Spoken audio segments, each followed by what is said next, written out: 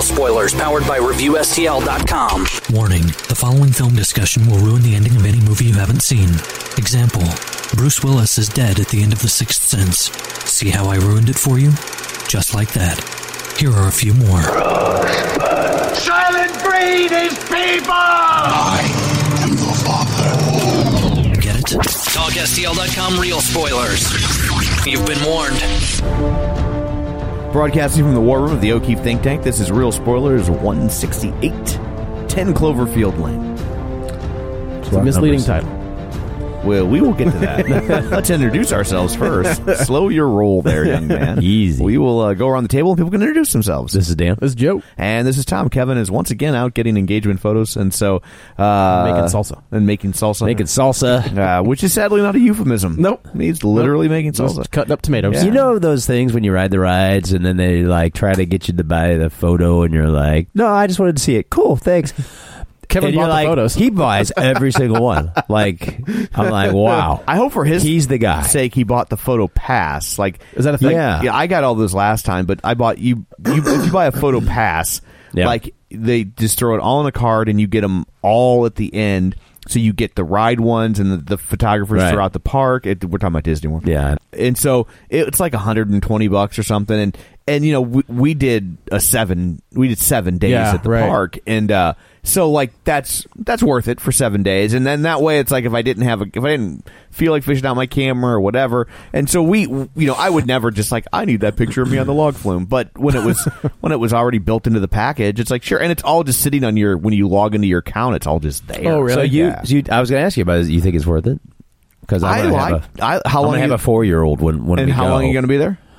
2 days. I don't think it's worth it for 2 days. Okay, we're only going 2 days. Yeah, she's 4, and we're only going to Magic Kingdom. I wanted to take mine as well, but I was like, man, she's not going to get it at 4, but she might. Like yours, I have to say she's totally like a year ago. Ellie was like, I don't know, and now we're like, oh my god, we took her to Disney on Ice. Okay, how about this? She's, there's a local company that does appearances. Yeah. And I don't want to get them in trouble, but I think Disney's cool with it as long as they don't misrepresent the characters. So she went to a restaurant to see Anna and Elsa, and it was it was magical. Yeah. That's pretty awesome. They're real. Like they are. But I will say at 4, it's going to be ultimately more for you than for her. Yeah. That's okay. Yeah. But she's not going to remember. Right. You know what I mean? Like, like where this summer we're going to do a Disney cruise. We're taking the kids and Brian's been before, but he's got zero memories, zero recollection. Although Katya is still telling us that she thought Anna was a better singer at her birthday party. So I was like, yeah. I was like, okay. Sorry, Elsa. Let it go. So look at you. Well done. So, yes, good. I'm the first one to ever make that. Yeah, right. So I guess you do shameless plug. Sorry, I didn't get to do, and I just got a message that apparently I forgot to mention a League of Show Share on a past episode on our Gods of Egypt episode. I just saw it. So we're remiss. Pranav Anand. I hope I'm saying that's that our James right. Bond guy. Yeah. Is he? I thought he was the one that was like, "Why are you calling me there, your James Bond guy?" I'm pretty sure that's the same guy. Yeah, I think. Well, if not, he'll correct us. Yeah. But and I think he might have shared it after I had I'll go through like on Saturday typically and like collect them all. We record on Sundays, and so sometimes people share in that interim, or I might have just missed it. That is also a very possible scenario that I just missed it. So we apologize. But look at this. You're the only League of Show Share getting mentioned on this episode. Yeah. Because I didn't collect anybody's from this week, because if you can go back and listen to the beginning of the last episode, which will explain why I haven't collected anybody's signature. Or not signature, but name signature for a League of Show Sharers. So don't forget we're available on iTunes. You can go there, rate, review, subscribe. It helps us a lot. It really does. We're not just saying that. We're not asking you for money. We're just asking you for a couple minutes of your time. You're on iTunes anyway. Go in there and say something nice, and it helps us tremendously. It helps us generate new listeners, which satisfies our ego enough to keep doing this. It does, yeah. Yeah, we're not asking for money. We're just asking to be loved. So So there, and while you're there, you can subscribe, and we will show up like magic in your music rectangle box. So that is your shameless plug for the episode. We will now turn our eyes to 10 Cloverfield Lane. Yes. We will let Joe, our resident synopsisizer, get to synopsisizing. So, again, as I said previously, I'm not really sure what to make of the title yet, and we'll get into that as we go forward. So the movie opens up with Mary Elizabeth Winstead, who I haven't, Dan and I just talked, I haven't seen her since, I forgot she was in Scott Pilgrim. Yeah, she was Ramona Flowers. She was Ramona Flowers, but I also in Grindhouse, Death Proof. She was in that as well. Yeah, see, I don't remember her in that. She's the, she's the gal that they leave behind as, collateral to drive the car. The cheerleader? Yeah. Oh, wow. Yeah. So she is, there's no audio with this opening probably 3-minute sequence where she is you're kind of getting an idea that she's a clothing designer, and all of a sudden she's packing frantically, and then she kind of bolts. She's on the phone for a minute, and I'm not great at reading lips, but it's kind of she's in the middle of you can tell, but just the way she's emoting, that she's in the middle of an argument, something along the lines of, well, what do you expect me to do, or what am I supposed to do, things like that. And she bolts, and she takes off, and she leaves behind what I thought was an engagement ring, but I guess it was a wedding ring.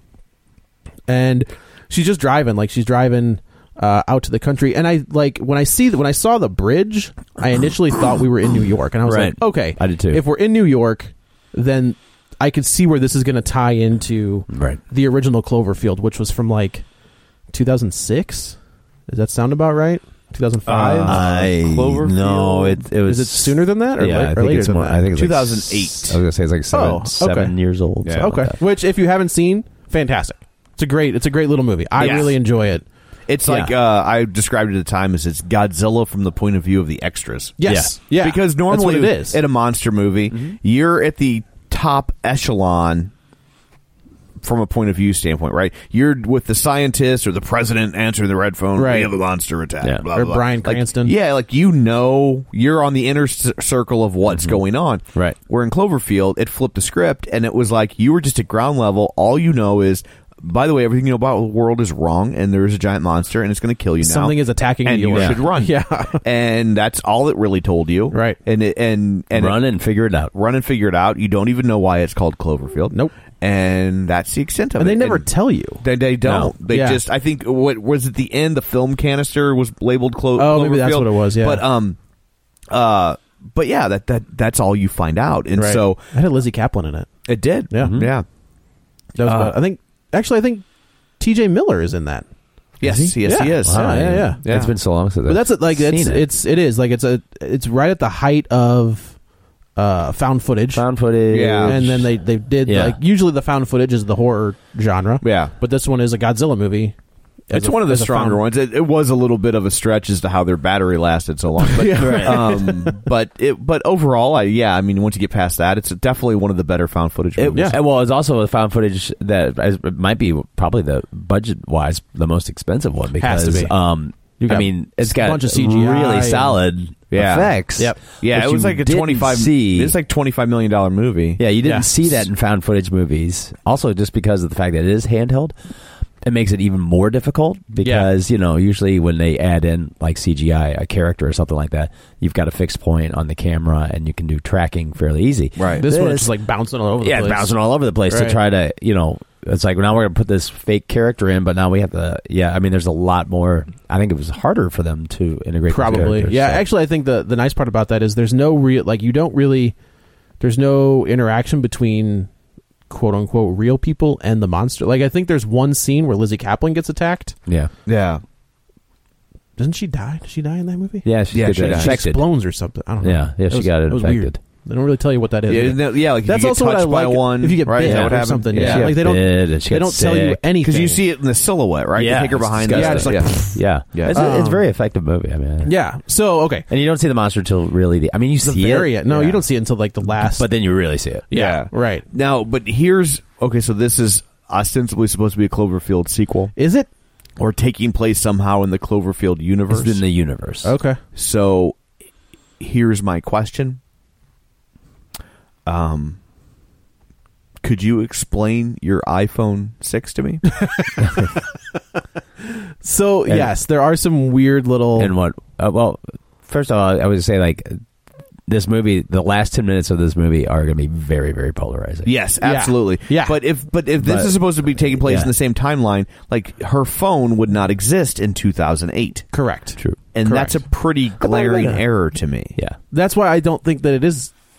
Like obviously, when you put that title on a movie, like you're Put that saying title on the movie, and let's just spoil it. Like at the end, there's aliens, and so right. What are, like, you can't put that title of the movie, have it end with a scene like that, and then say there's a glaring continuity. It's supposed to be taking Right. place in 2008. Yeah. Is that what we're to believe? I think that's the disadvantage of including technology in your films. Yes. Like, you know, It is. you don't like. I think in that one he has like a BlackBerry, and nobody uses that thing anymore. You know, like I don't. When did iPhones come out? So we're in the sixth generation. So I thought it came out around the time of this movie because I vaguely remember being at this screening and somebody like had just gotten an iPhone and they were very excited about it. Yeah. Hang on. When did iPhones come out? Is it weird that I'm asking Google that? Well, then June 29th, 2007. But they were very difficult to get at first. Yeah. yes, You know. Right. Yeah. So yeah. and this movie Cloverfield came out I think in January of 2008. So it would have been, you know, they would have just been on the market. 6 months. Sorry, it says March. God, I could have swore this came out in. Wait. I'm sorry, I'm on the wrong. So it was thing. a few months old. No, it came out January 18th of 2008. So yeah, they were still relatively. Yeah, new. I think that's that's one of the disadvantages. And they were big, bulky. They were giant. Yeah, they looked like an iPod. Yeah, except longer. Yeah, so like she clearly was using. Oh no, she was absolutely using an iPhone. She wasn't 6. using a 5S or she might have it was a 6. And that's the I think like I'm willing to let that go. Just because, like, when you include technology in your movies, right, you're going to date yourself within a year. Like anything you use in a movie, unless you're like Star Trek and you're using the reason I disagree with giving them a pass is that the first one's a found footage movie, right, and so technology is a character in your film. Yeah. Yes. True. You know, yeah, like you made technology a character in your film, right? Not just something people utilize. Yeah. And so, there was an original script, and the ending of the original script is not the ending that we saw. Oh, really? Yeah. Okay. And the original script is the original script. It doesn't end with aliens. It doesn't. Okay, go ahead. No, the original script. We're gonna jump ahead. She gets out of the bunker. And it's Chicago in the distance. Because we're outside of Chicago. And she How are we outside goes over a hill. That's where it was set. It's the original script. Yeah. I'm sorry. And so she's in the outskirts. She is over a hill and she sees a completely devastated and decimated Chicago. It's gone. And and the movie ends. Yeah. And that's it. So there's no explanation like what happened. I would even with that I'd be like, now I believe we're in a Cloverfield sequel.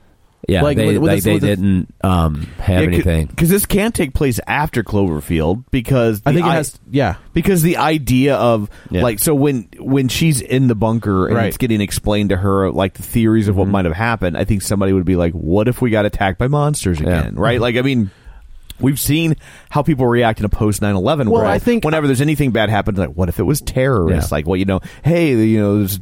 went to the store, it's out of Lucky Charms. Oh, what if that was terrorists? Like that's our mindset, right? Yeah. And so terrorists would have come in, left the Lucky Charms, stolen the marshmallows. Yeah, that is true. Move. You'd open it up and be like, just be that filler. But that's ISIS stuff. I thought of it as like it's happening at the same time. So like then you have the iPhone issue. That's also correct. I think right because that was my thought. Yeah. But I'm like, but this is clearly present day, and that movie's and these filmmakers are too smart to not know that. Yeah. Right, it's the Cloververse, but I think it undermines the movie by having it named this. I think it does too. I think if they wouldn't have, you'd be like, what? It would be It would have been more mind blowing. Yes. I think they did a disservice to themselves by calling it Cloverfield. Yeah, because it puts you right there. It ruined they spoiled their own movie. Correct. Because if I had walked into this movie not knowing and she got in that last 10 minutes, I don't know if I would have hated it more or loved it more, but I definitely would have had a much stronger and more real reaction where the whole time this is going on because because up till she escapes and you see the aliens, right? It's a very straight ahead, like thriller. Oh, this is it. This it's a Twilight Zone. This episode. is something that I want to see on stage. Yeah. It's up to that point, I'm like, this would be so cool, right? Because you could do it. You totally single could. set. Yeah, you like exactly. This is a stage play. It's 3 characters, right? And I was just like, then it plays it so straight that if it didn't have that Cloverfield brand on it, you would.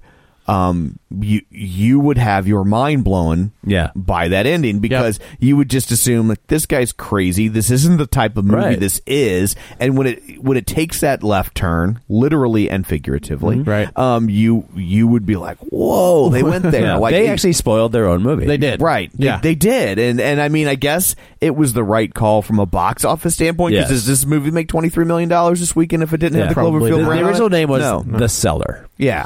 Okay. Yeah. And I have to say it's. I mean, so that's not good. That sounds like a. It reminds me of Blumhouse. Yeah, exactly. It reminds me. Do you remember that Twilight Zone episode where it's The Monsters Are Due on Maple Street? No.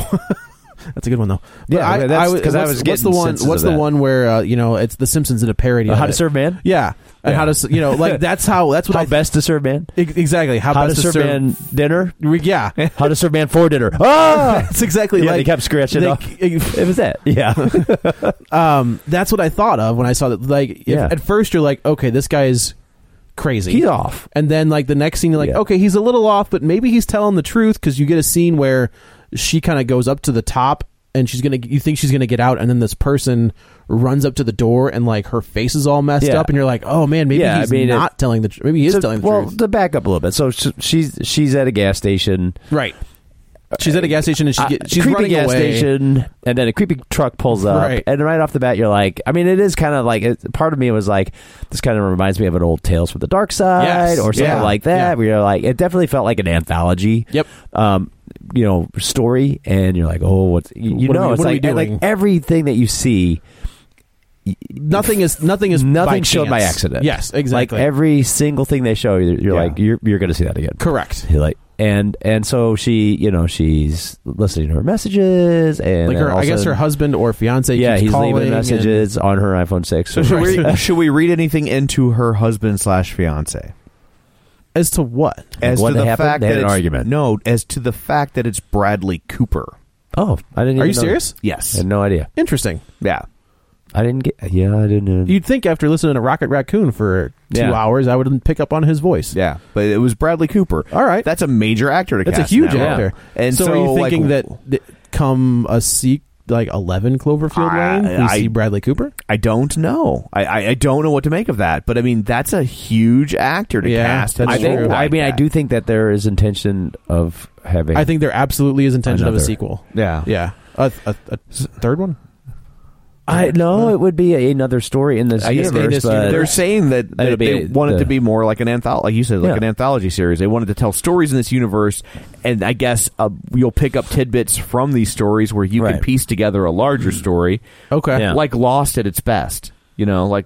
Kevin's not here, and it won't be as bad. Yeah, like I like to bag on. You're a defender of Lost, and I am. And part of the reason I get so mad at it is because at one point I loved it so much. Yeah, right. And at its peak, when it was really just firing on all cylinders, I don't know that there was ever a better show on television. I mean, to sidetrack, they knew. Yeah, and like it was during the 3rd season, and that's when they said, "Can we have an end game?" And they basically asked ABC to let them out. Episode. Yes, yeah, the worst. And they asked ABC, and then it took them about how many seasons did it go total? 5, 6. Okay. Yeah, so 21 episodes. But it took because there was a writer's strike. Okay. But it took a good like half a season for them to sort of right the ship. And to get it back to like, okay, now to point it to the end game, right. But at that point they had other characters and stuff. And then I've never seen a single episode. Their end game resolution was just not good, in my opinion. Do you think it was them just being like, we gotta wrap this up now? I think that because they couldn't end it quickly enough, people guessed their original ending. and they wanted to adjust, and then they couldn't come up with anything better. And then after going around telling everybody that wasn't what the ending was and that they had it wrong, they still kind of ended up doing that in a sideways way. Literally in a sideways way. That last season, we basically were watching them in the afterlife. Yeah. Okay. But they weren't dead. Well, it was like a way station, and it was the whole. Yeah, it was. But I had having rewatched it after seeing it. Like I ended up rewatching it, and I actually enjoyed it better because they did digest it a little bit. Well, like right off the bat, but between Locke and Shepard, they like set it up like they did. Like that's. I mean, they followed that through. Yeah. And it's funny because I was so mad. I was convinced the whole time watching that show, as soon as it was over, I would buy it on Blu-ray and go back and immediately rewatch it, and from beginning to end in like a week or something. And like I've never gone back to revisit the show. I was so. If you do, I think you'll find. I did. I actually enjoyed it better, but I also knew like when to like go.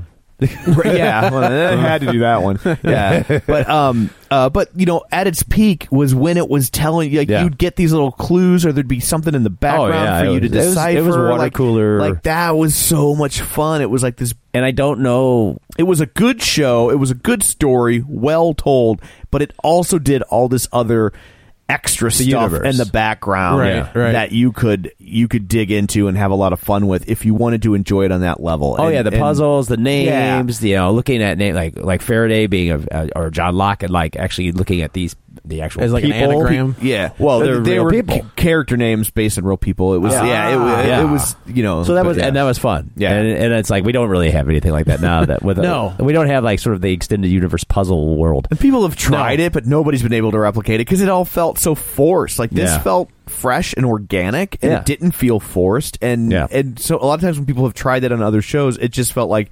we have to insert this clue, and they didn't have the balls to let people find the clue. They always let the camera linger a little too long, or somebody kind of looks at the camera, or there's some sort of winking www.lookhere.com. Yeah, like here's like when people would discover on a chalkboard. Yeah, on Lost, people would discover things that they really weren't even meant to discover, like Oceanic Air, the airlines that they use. People were like, we found they're using that airline on Heroes. Do you remember that? Yes. And like they were like, are these two shows connected? And it's like, no, the reason is Oceanic Air is a generic airline name because you can't use a real airline name when the whole point of the show is that plane crashed. Yeah. Like no one will let you do that. Correct. And they don't want to get sued, so they've all kind of figured out that Oceanic Air is like nobody's ever called an airline that. It's safe. Yeah. You're not going to get sued by an airline. Yeah, it's generic, right?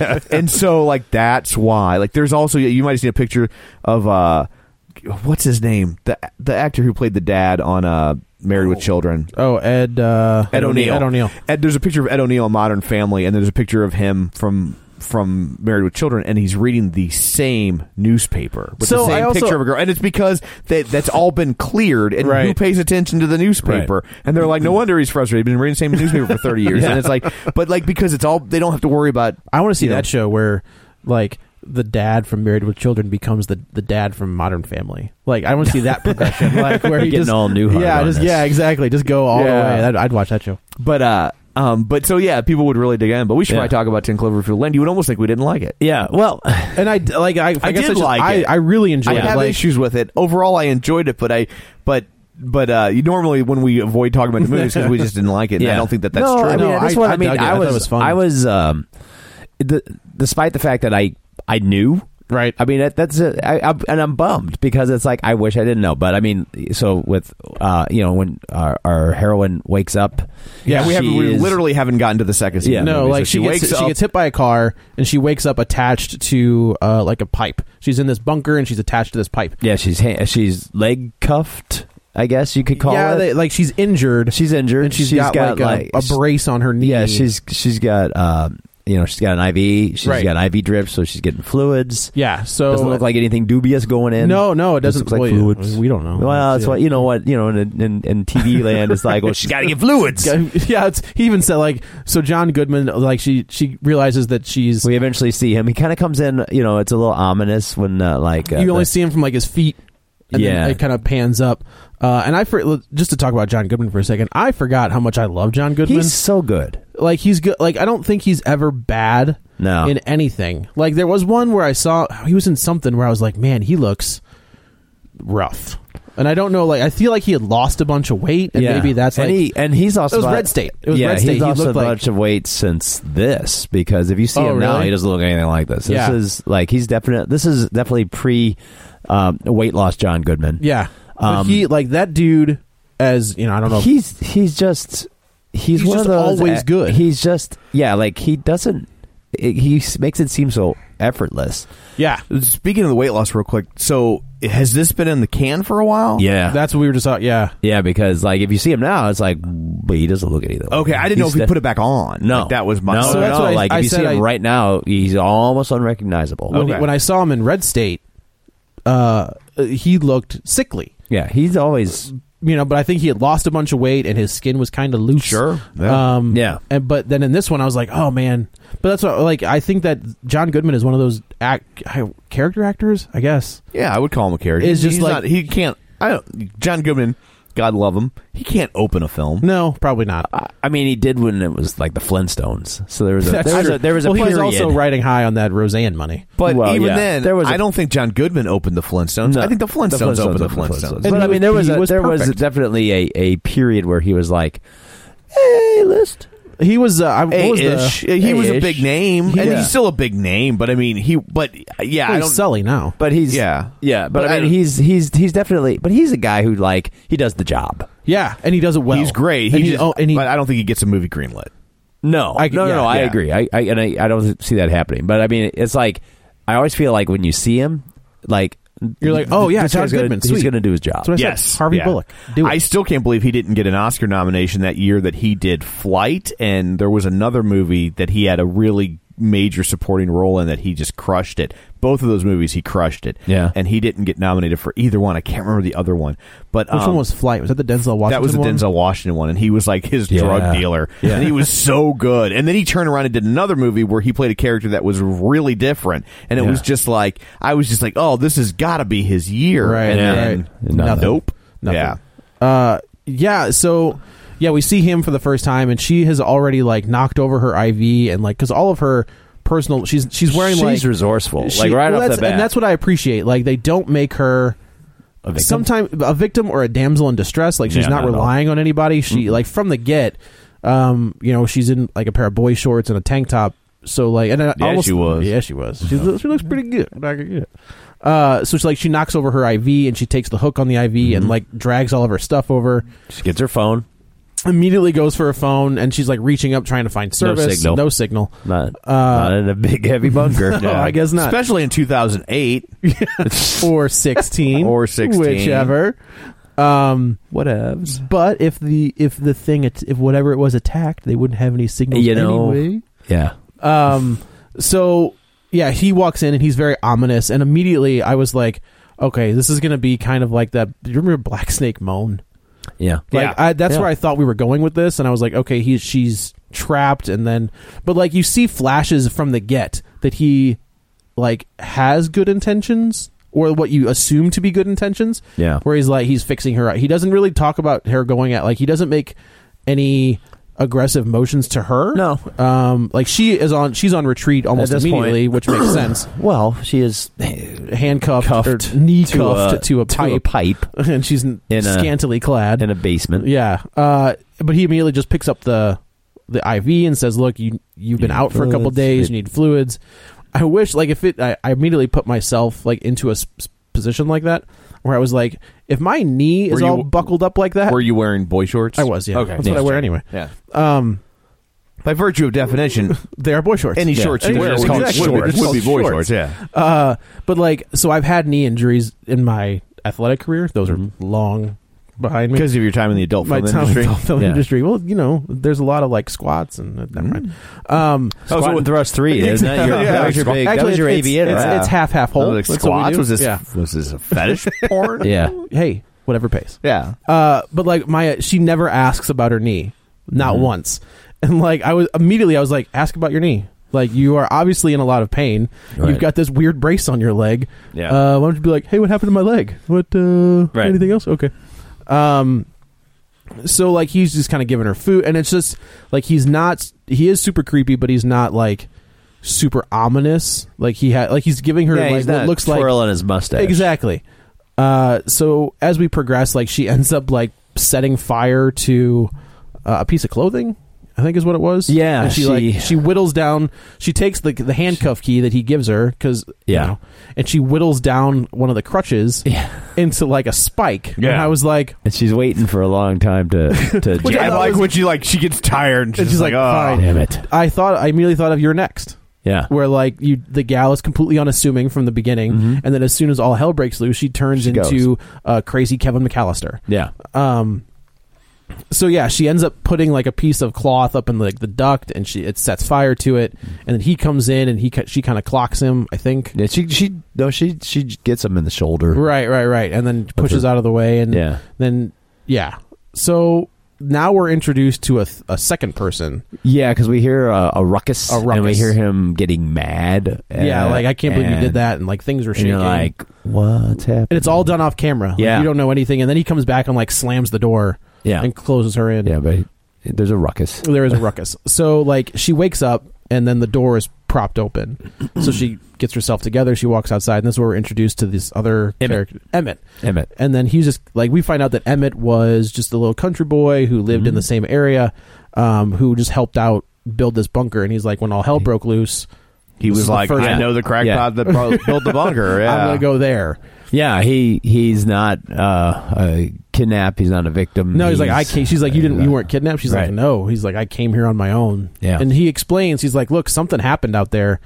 and I don't know what it was. Yeah. He's like, there's big flashes of light. I have no clue. And she's like, don't you think it could have been lightning? And she's like, he the whole time, he's like, nothing I've ever seen before. Yeah. So, like, immediately you have this other character who's completely unassuming, who's like, look, he's not lying. Like, something happened out there. Yeah, I mean, there's this movie toys with, like, maybe something did happen. That's what I'm saying. It's like that. Maybe did. That Twilight Zone episode where it's just kind of like, oh, all right, yeah, it does. Like, we're in trouble. Sure, right.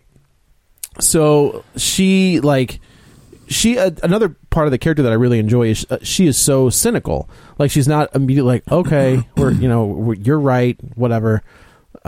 She is questioning the entire time, and she doesn't really stop questioning until a certain point where she ends up, like, running up to the top, and she's going to get out. Well, okay, yeah. So, I mean, this is, like, their first, like, I guess, family dinner. Yeah, which was super awkward. Yeah, it's awkward, and we do get a sense like Emmett's just trying to talk. I think he's just trying to have conversation. Emmett seems kind of like that guy who's, like, nervous. Yeah, you know what I mean. And he doesn't know when to stop. And we do see some very ragey moments from John Goodman's character, right? Where it's like, oh, maybe he is okay. He's got some issues. Yeah, he's got some problems.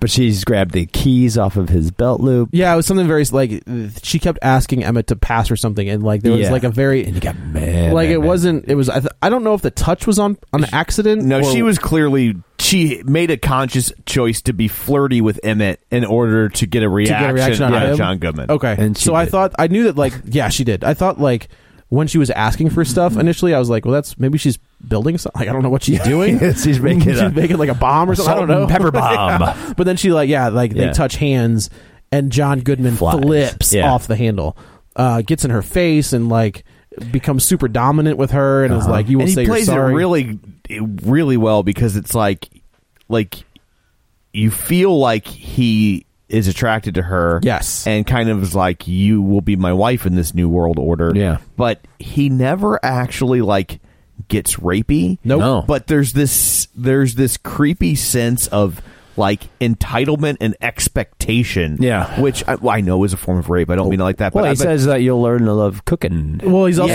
like you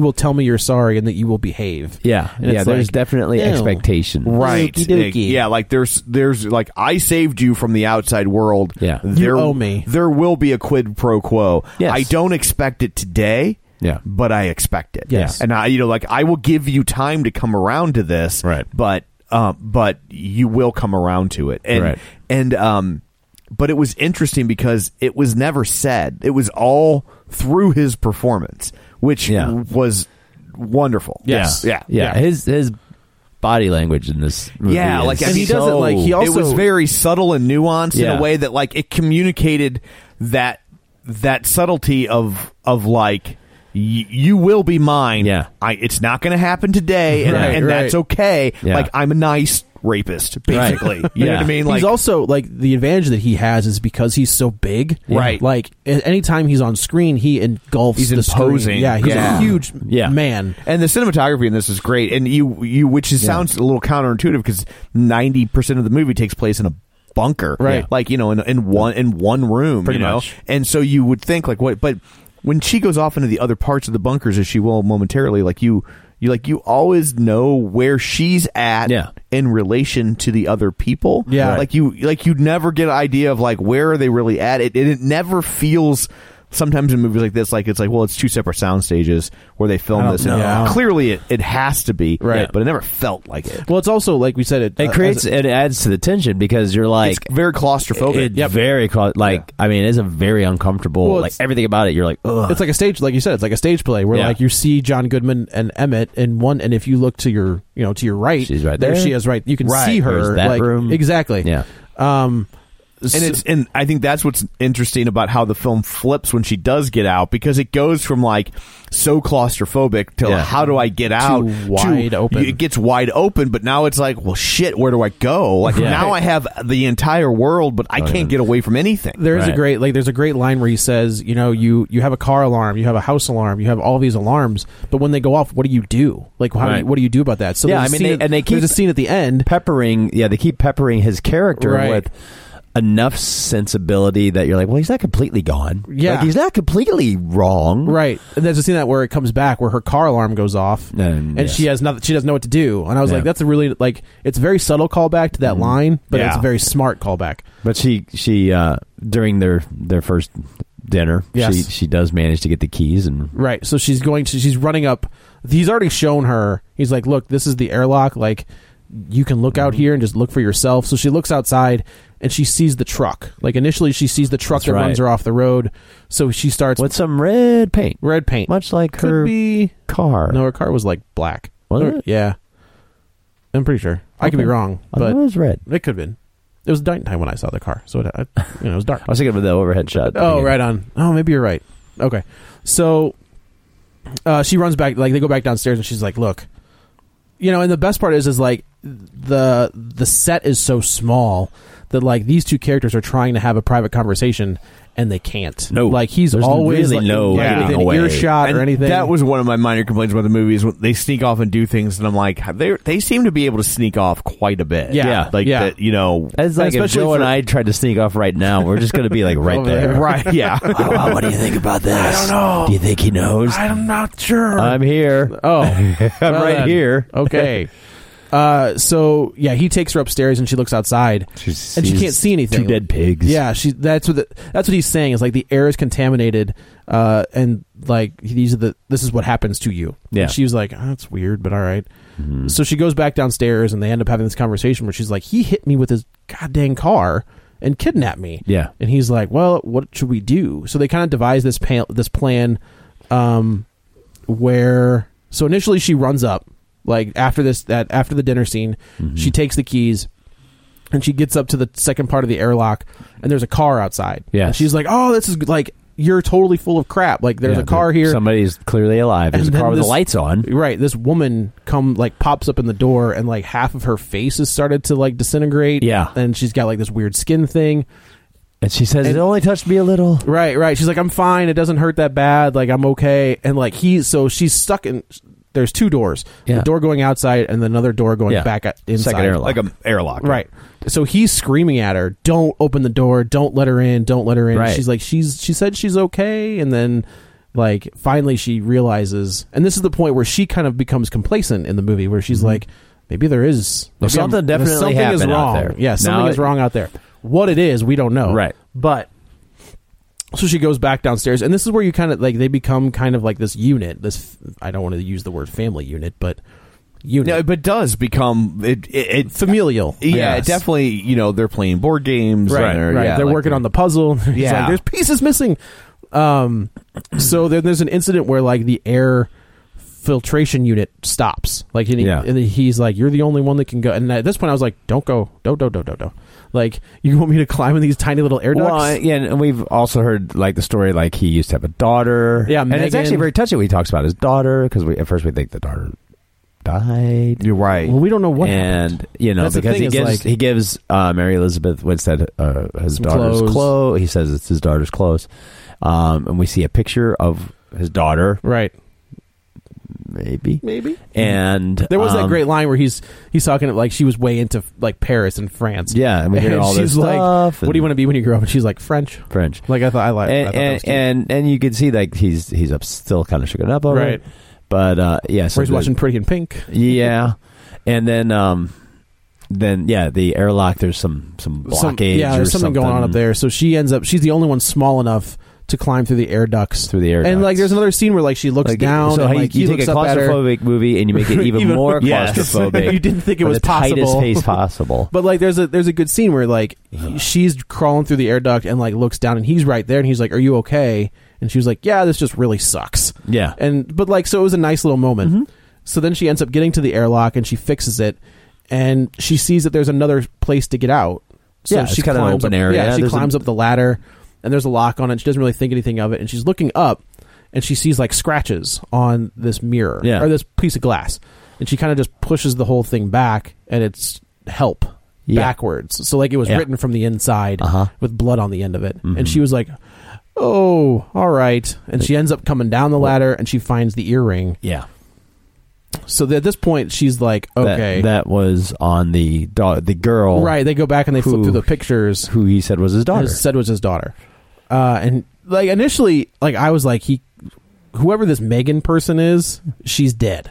Yeah. Like, I don't think she's alive. Yeah. He makes it sound like his ex-wife like took her, like he lost custody and against him, and they left to Chicago. Right. So then he, like, as Emmett is looking at the picture, and he was like, that's not his daughter. Yeah. And like, our other Michelle, was that her name, Michelle? There was some girl. He's like, that's the girl I went to high school that disappeared. And she was like, "Time out, what?" Yeah. She's like, "She told me that this is his daughter." And he was like, "That's not his daughter at all." Yeah. And like, obviously in the picture there's the earring in question. So now they've devised this plan. And we see another photo. Oh, we did of another girl, or the same girl? Of that girl wearing the clothes shirt that she's now wearing. Right. Yeah. And he's got his arm around her very comfortably. And that's when we know, he's definitely not a good guy. We got bad intentions. He's bad. Yeah. So this is where they devise their plan. They're like, look, they figure out, he kind of goes to, so since she's a clothing designer, she builds a hazmat suit out of a shower curtain. Yeah, with a big duck on it, which I thought was pretty funny. Yeah, I thought that was good. So he kind of like, he lays the groundwork, and he's like, look, she was up by that thing, like up at, who knows what could be contaminated. Maybe we should. Yeah, plants the seeds of possible contamination on everything she touched. Right, in the shower. So they end up throwing a shower curtain away. Our two heroes come back and fish it out, and they keep working on whatever they're working on. Flash forward a day or so, 2 days, and they call but John Goodman's character calls them into the living room and pushes on this little thing, and then there's like a giant vat. Yeah. And like, when I saw the vat, I was like, oh, this is not going to end well for anybody. This is going to be awful. Vats aren't typically a good thing. Vats are never vats and rebar. Like, if you see either one of those things, bad things are going to happen. Yeah. So he pulls the vat into the bathroom. Yeah. And he kind of says, "What were you doing with these?" And it's like a piece of... Oh, he explains what it's in the vat. It's like this acid that will melt everything. Except for vats. For vats. You can't melt a vat. That's the way that works. If I've learned anything in movies. Special vats. Yeah, special vats. So he has like a scissors, and I don't remember what like tape. Yeah, I guess it was tape. And he was like, "Why did you have these?" Yeah. And like, they're both like, and earlier in the movie, Mary Elizabeth Winstead kind of gives this story how she saw this dad jerking on his daughter's arm and like being super, and he ends up hitting her, and she's like, "I did what I always do when situations get hard, is I turn around and walk away. Yeah. Which leads us to, realize what's going on with the boyfriend / fiance husband. So like you could tell, I think in this moment she was gonna, like, she was about to admit that, like, I did it, but like Emmett steps up and he's like, nope, it was all me. He's like, I wanted to get your gun and I wanted her to respect me the way she respects you. I'm really sorry.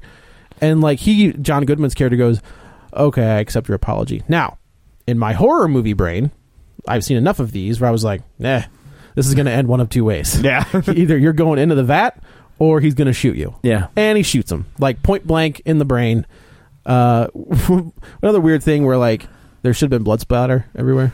We saw a little bit. There was a little bit, but not on her. Like, it would have been on her, too. No. Keep it a PG-13. They did, yeah. Yeah, they got it. They have to. Yeah. And I totally get that. And and this movie's very intense, especially for being for a PG-13 movie. Yes. Yeah, they do it. It's all based on mood. Like, we talked about how the 70s horror films last week were built on mood, and this is the exact same way. Yeah. So now he's like, oh, it's just me and you. Don't worry about it. It was always supposed to be this way. And like, we're going to change it up, and we're going to do ice cream for dessert. And he's like, I got to do a little cleanup. Yeah. So you go over here. So she is like, you know what? We're done. Oh, no, she gets caught. Well, okay, so... Yeah, he's cleaning up, and then when he comes back, she is frantically trying to get her stuff ready. He's coming.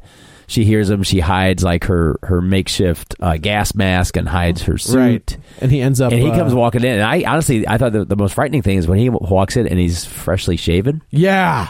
So that's the thing, is this entire time he's had a beard. Now it's date night, right? And you're like, okay, now this is officially the entire time his hair is kind of rough. He looks like he's been living in a bunker. But now he walks in and he's wearing like a button-up shirt and like khaki pants. And his hair is nice. Yeah, and he's shaved. And it's terrifying. It's the same deal. But also, like, he's such a hulking individual that when he walks into the door, he takes up the door. Yeah. Plus, he's shaved. And he said, let's mix it up. We'll do dessert before dinner. And she was just kind of like, no. You want a cone or a bowl? Yeah. It says everything about it. You're just like, oh, God. Everything about it. You're like, no. So he ends up seeing the hazmat suit under the mattress, and he's like, lift up your mattress. They do the usual like things hidden, but it's like she hides it in the air vent, but the air vent's slightly ajar. Right. I was actually sitting is this gonna be one of those things where like, oh, she just made there was a woman sitting in front of me, and like when the screw falls out of the vent, she goes, oh no. Yeah, and that's exactly. I mean, it's. And there's no like, usually like we always see that like they build up the tension, and then it's like, whew, no, they didn't. Like they went all in. Like he finds everything. Well, I don't think he finds the mask. He puts his hand in there and does the reach, but when he turns around, he finds everything. He sees it's poking and that's out. Where does that go? Does that where she's locked up, like, where Emmett would sleep? Is that where we get to, and then like they do the ice cream thing? No, this is after the ice cream thing. Okay, this is the escape. Okay, so she gets the upper hand on him. She grabs she grabs the stuff. Right. And then like she's taking off. She runs. And she ends up getting into the bathroom where there's some dissolving Emmett happening. There's a little bit of Emmett and in the vat box. is still open. Right. So she, like, again, she's not a damsel in distress. She immediately knocks over, and he comes running in after her, falls, and I was like, she kicks the vat over. Yeah, right. And he just falls face plants first into it. And I was like, oh, that's going to come back, and that's going to be really gross. Yeah, but not as gross as they would have done with an R. Yes. Right. Yeah. It was a PG-13 gross. Yeah, because it was pretty mild considering how much acid he should have been subjected to. He should not have been able to, like, he was he shouldn't have been able to get I don't think he would have had legs. What was the character in RoboCop? Yeah, he should have been more like that. Yeah, right. Yeah, and he just explodes. Yeah. That's a good movie. Would have been more apt. Yeah. So she ends up... but he was willing to buy her for $1. He was. That's true. For free, actually. Hit her with a car. So this, like, the acid corrodes a wire, and it starts a giant fire. Yeah. So she gets to the air duct, and she puts on earlier in the movie, he tells a story about how he would take whatever that was. What was that? Like the spray coolant. Yeah, it was canned air. Right, like canned air. you use it for like electronics and stuff. Right. Like that. She's like, so we would freeze like a drill sergeant or sergeant. They would freeze the door handle and knock so it he off. couldn't. So he couldn't get out. So she takes that idea and she sprays this lock and she's frantically trying to. Yeah, she goes through the air vent. Back to where, through the air vent. He's trying to stabby through the air vent the whole time. Another good, like, really super it's like scene. everything we knew. Like, we saw where the little break in the air vent, we knew. He looks up. And I will say, come back, it did. They do give you, like, so there's a scene where his hand comes up and his hand is all mucky and gross. Mm-hmm. And I was like, oh, they're just going to break his hand off. Yeah. Like, that's where I thought, but they don't. Like, they do kind of. But it's super gross. You can like, there's like skin didn't. And stuff like coming off of it. It's disgusting. It was gross. It was exactly what it needed to be. Yeah. Like, so she ends up spraying, breaking the lock, and she gets out. Mm-hmm. And immediately she looks up and there's like the flying V. Yeah. And she was like, there's not a helicopter. Stratocaster? Yeah. Yeah. No, it's from the Mighty Ducks. Like, oh, sorry. Yeah, there's a. I'm not going to go with the sports reference. Have we met? Yeah. But there's a flock of birds that's flying away. Yeah, there's some geese, and she's like, oh, animals can live. Exactly. Like so the air can't be so she bad. immediately takes it off. Yeah. She takes her mask off, and she could hear like birds and just different animal noises. And she was like, everything's fine. Okay. Yeah. Like, everything is all right. Like, I've just survived this horrible experience. And then off in the distance, what do they see? A giant not a helicopter. Spaceship. Yeah, not a helicopter. Not a helicopter. Giant, not a helicopter. Not a helicopter. So, like, the bunker explodes, and then the spaceship kind of rights itself and is coming this way. And she was like, "Oh shit!" Yeah. Which I liked. She was like, "It's coming." I got nowhere to go. I got nowhere to be. It's funny because I really like this part. For this reason is that she's escaped these really tiny confines and she still has nowhere to go. Yeah. Right. Yep. And she's got to figure out how to... Yeah. Huge field, farmland. She's just trapped in the open. Right. If not more so. I think she was more so. Because it's weird. Because the thing is that he was a bad guy. He was going to hurt her. He was going to take advantage of his power in this world, this new world, but he was... still right, but he also he was right about the other stuff. Like I think a lot of times in these movies, like they try to paint the villain as being wrong, and he wasn't. He was right. There was an attack. He was right to build this thing. Yep. He was right about all these other things. He just has this major flaw on this other side. That he's crazy. Yeah, right. And so, but it's like I like that because that's how the world is. Yeah, you know? It's also he said it could be aliens, it could be chemical warfare, the Ruskies, which was great. Like John Carpenter did this interview once, and he's telling a story about how he likes to direct his horror films, and he says like it's like sitting around a campfire, and like you can tell the story where the danger is out there, like this isn't. In here you're safe, but when you walk out there it's scarier. It's scary, but like the stories that I like to tell are it's scarier when the danger is around you. Like the danger is you are the danger, right? And that's what this movie was. Like it was both. Yeah. So like you had the danger inside the bunker. He was safety and danger. Exactly. Yeah. But then you get outside and you got the danger outside. And too. now it's nothing but danger. Nothing but danger. Yeah. So she kind of like she's running around and this all of a sudden it's like something is coming through the cornfield. Yeah, the ship drops a load of some sort. Yeah. Right. So now she's like, what the so she's running around and we end up seeing like I thought, okay, this is where we're going to get the little Cloverfields, right? From the first one. And you don't. Like it's a completely different looking alien, which is a creepy it's a creepy alien in its own right. It's disturbing. So she like gets into like this outhouse, I guess. I don't really know what else. Like a little barn or a little like shed or shack. Yeah. And then there's the woman. I assume that's the woman. The woman. In question. So the thing, like her car alarm is going off because the creature. No, she did. Oh yeah, that's what. Yeah, she brings the creature to her, and then she ends up turning it off, and the thing kind of perks up, and then goes out.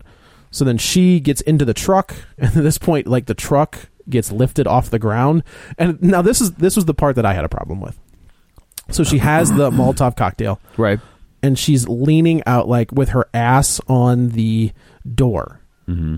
That's impossible. Like she would have fallen right off that truck. Like just from the way the truck was positioned and everything. Like she's holding on with one arm and just lobs this perfect throw into the mouth of this alien ship. The ship is pretty organic, I guess. Yeah, it was like part ship, part creature. Alien. Yeah, so it's got like a mouth on it and opens up, and she chucks the Molotov cocktail and it blows up, and almost like Independence Day. Yeah, the one Achilles heel is this one little thing.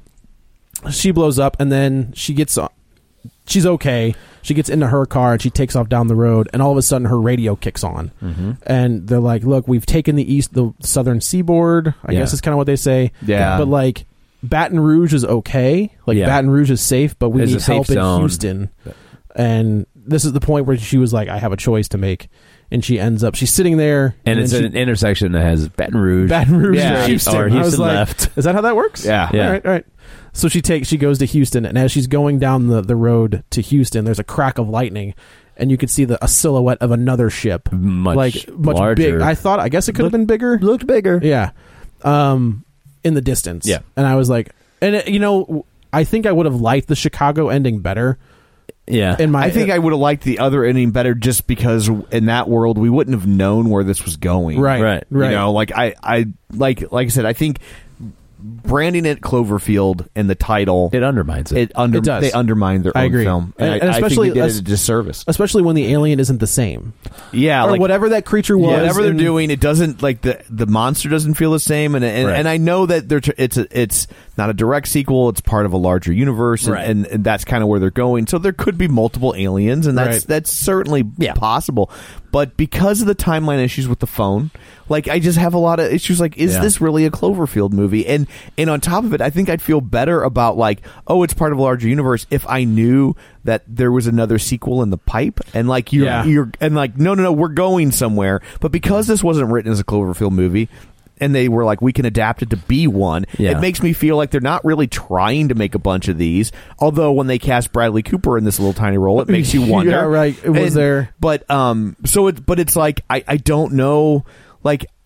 If I have to wait 8 years between movies, I don't care enough. Right. What did you do this for? People aren't chomping at the bit for Cloverfield movies. Right. And they were initially, because if you remember, they thought Super 8 was going to be and I love in that Cloverfield universe. I love Super 8's fantastic. Yeah. And so, but people thought that was going to be a Cloverfield sequel. Yeah. So, wait, what? What was the monster? It wasn't. There was a monster at the end of it. But there was originally people thought that was going to tie into Cloverfield. Right. So, okay. But overall, I liked the movie. I enjoyed it. It was a great ride, and it was really tense in the bunker. And I even liked the alien stuff at the end. But I just kind of felt like, again, they undermined their own film. Yeah, I know. They took the wind out of their own sails. That's the worst part of this. Is that because it's just damn. It's like I kind of wish. At no point was I able to say, well, maybe it's not, but it's but it's. I was always clearly, because you called it Cloverfield. Yeah, right. Right. And it's I wish I didn't know it. I don't think we talked about when she leaves the property. She hits the mailbox and you see that the address is 10 Cloverfield Lane. But it makes me wonder if this guy, because they've never told you why the first one was called Cloverfield. If it's some part of a military thing, a military project, was this guy involved with it? Because they said that he worked on satellites, and so maybe somehow he could name his road because he was so rural, or I see, maybe he was attached to the initial. It could be, but maybe how subtle would that have been if they would have called it the Cellar or whatever else, and then you see the that's Cloverfield. Our discovery that oh my god, it's in the Cloverfield universe, right? But even then, it'd be but I don't know. I don't know that I would have made the connection. I'd have been well, that's the name of the Clover. But I don't know that I would have been oh, this is clearly part of. Yeah, I would have just thought it's a coincidence that they didn't foresee. Yeah, I mean, the cast didn't know that this was a Cloverfield movie. Yeah, when they made the movie. Yeah, they didn't know it. They would have charged them more. Yeah, probably. Yeah, but it was it's a sequel for a franchise. Oh, then here's my fee. Right. But I wonder if you'll see any blowback for that, when the Three Musketeers movie, where they filmed enough footage and they got 2 movies out of those actors for the price of one. They won a lawsuit, and you can't do that anymore. Stupid Richard Lester, or Crispin Glover when he sued Back to the Future for imitating his likeness. Him. Yeah. So that's right. They did, didn't they? Fake chimp. Yeah. Yeah. I mean, it does. It's unfortunate because it does undermine it because there is Also, when she comes out, it's sort of so they basically made an entire movie based around the character, Tim Robbins' character in War of the Worlds, because it was right. Because I went straight to the Steven Spielberg's War of the Worlds. Sure, I didn't think Tim Robbins was in the original. That whole section, when You know, because he's like the he is kind of crazy survivalist. That Cruise ends up killing. Right. That's right. In that movie. I thought it was smart. I thought it was really, it's nice to see something original. As original as it could be. Sure. Intense. And I kind of thought it was a horror movie at one point. It kind of was. Well, it kept you guessing for a long time, and it would have been nice to be able to keep guessing until the actual reveal. Yeah. So, Dan, do you have a video recovery for us? I do, actually. It's a quick one. It kind of plays along the same lines of Paranoia, which is a 1996 movie called The Trigger Effect. Okay. David Koepp wrote and directed. David Koepp was the writer of Jurassic Park, the screenwriter of Jurassic Park. And this was, I believe, his directorial debut. It has Kyle MacLachlan, Elizabeth Shue, and Dylan McDermott in it. Or was it Dermot Mulroney? It's Dermot Mulroney. Damn it. I was like, I always get those two confused. The other one. The more badassier of the two. Yeah. And Dermot Mulroney, not Dylan McDermott, who was in Murder House? And Miracle on 34th Street remake. And Michael Rooker's in it too. Miracle on 34th Street was a remake. Yeah. The original film was a remake. I did not know that. Yeah. It was actually originally an episode, I think, of like Playhouse 90 or something. Yeah. Interesting. So this is a movie where it's there's a mass power outage, and it's I believe in L.A. and it's basically what happens, the societal breakdowns that begin to happen, and how far people are willing to go. And right off the bat, the guy is like, their daughter is sick. Kyle MacLachlan, he and Elizabeth Shue's daughter is sick. He's supposed to pick up some ear infection medicine. He gets there. Everything's down. People are starting to get a little panicky at the pharmacy, and he ends up stealing the medicine. And Bastard. you're like, well, and it's like that starts there, and then it starts to get heavier and heavier and a little bit darker, and then there's a neighborhood incident where somebody, they think he's a looter and a rioter, and he ends up getting shot, and maybe he wasn't armed, and it just builds and builds and builds. And it's interesting to watch it. I mean, it's a pretty solid movie. It's hard to find. I mean, it's not streaming anywhere. I was looking for it last night, but it's on like Vudu and iTunes. But it doesn't. It's a more linear movie than this, but it does a good job of capturing sort of the paranoia and how much people are willing to go through in a situation like that. It's a little tad happy at the end, but it's like everything works out. But it kind of reminds me when you're talking about the paranoia aspect and things kind of escalating and not knowing what to believe. There was a really good Tim Robbins movie called Arlington Road. Oh, that's a great movie. That's a good movie. That one sticks the landing too. That one does. That movie, you're like, what the hell? But like, if you and I don't, we shouldn't even talk about it. If you haven't seen Arlington Road, Tim Robbins fantastic. and Jeff Bridges. Yeah, that's totally worth checking out too. Good. So yeah, that one. Yeah, but well, thank you, Dan. Yeah, no problem. So I guess that's it for this week. Let's go around the table and everybody can say where to find them. This is Dan. You can find me on Twitter at DanGraney67, GRANEY. This is Joe. You can also follow me on the Twitter at Joey Butts, BUTTS21. And this is Tom. You can follow me on Twitter at Roger Kubert or on Facebook at Facebook.com/Tom O'Keefe. Don't forget, if you want to continue the conversation online, we will be there waiting for you at Facebook.com/Real Spoilers or on Twitter at Real Spoilers, or you can email us at RealSpoilers@ReviewSTL.com. Find us on iTunes, subscribe, rate, and review. We greatly appreciate it. It helps us a lot. I know we say it every week, but we say it every week because it's true. So instead of giving us money, give us your adulation. That's a small price to pay. It is. In fact, it's no price at all. So they're not even groveling, just adulation. Yeah, and I'm not really sure what we're going to do next week. There's a couple of weird movies coming out, so we'll talk about that amongst ourselves, and you will find out not too long after we do. So thanks for tuning in, and until next time, Rob and Beth die in each other's arms.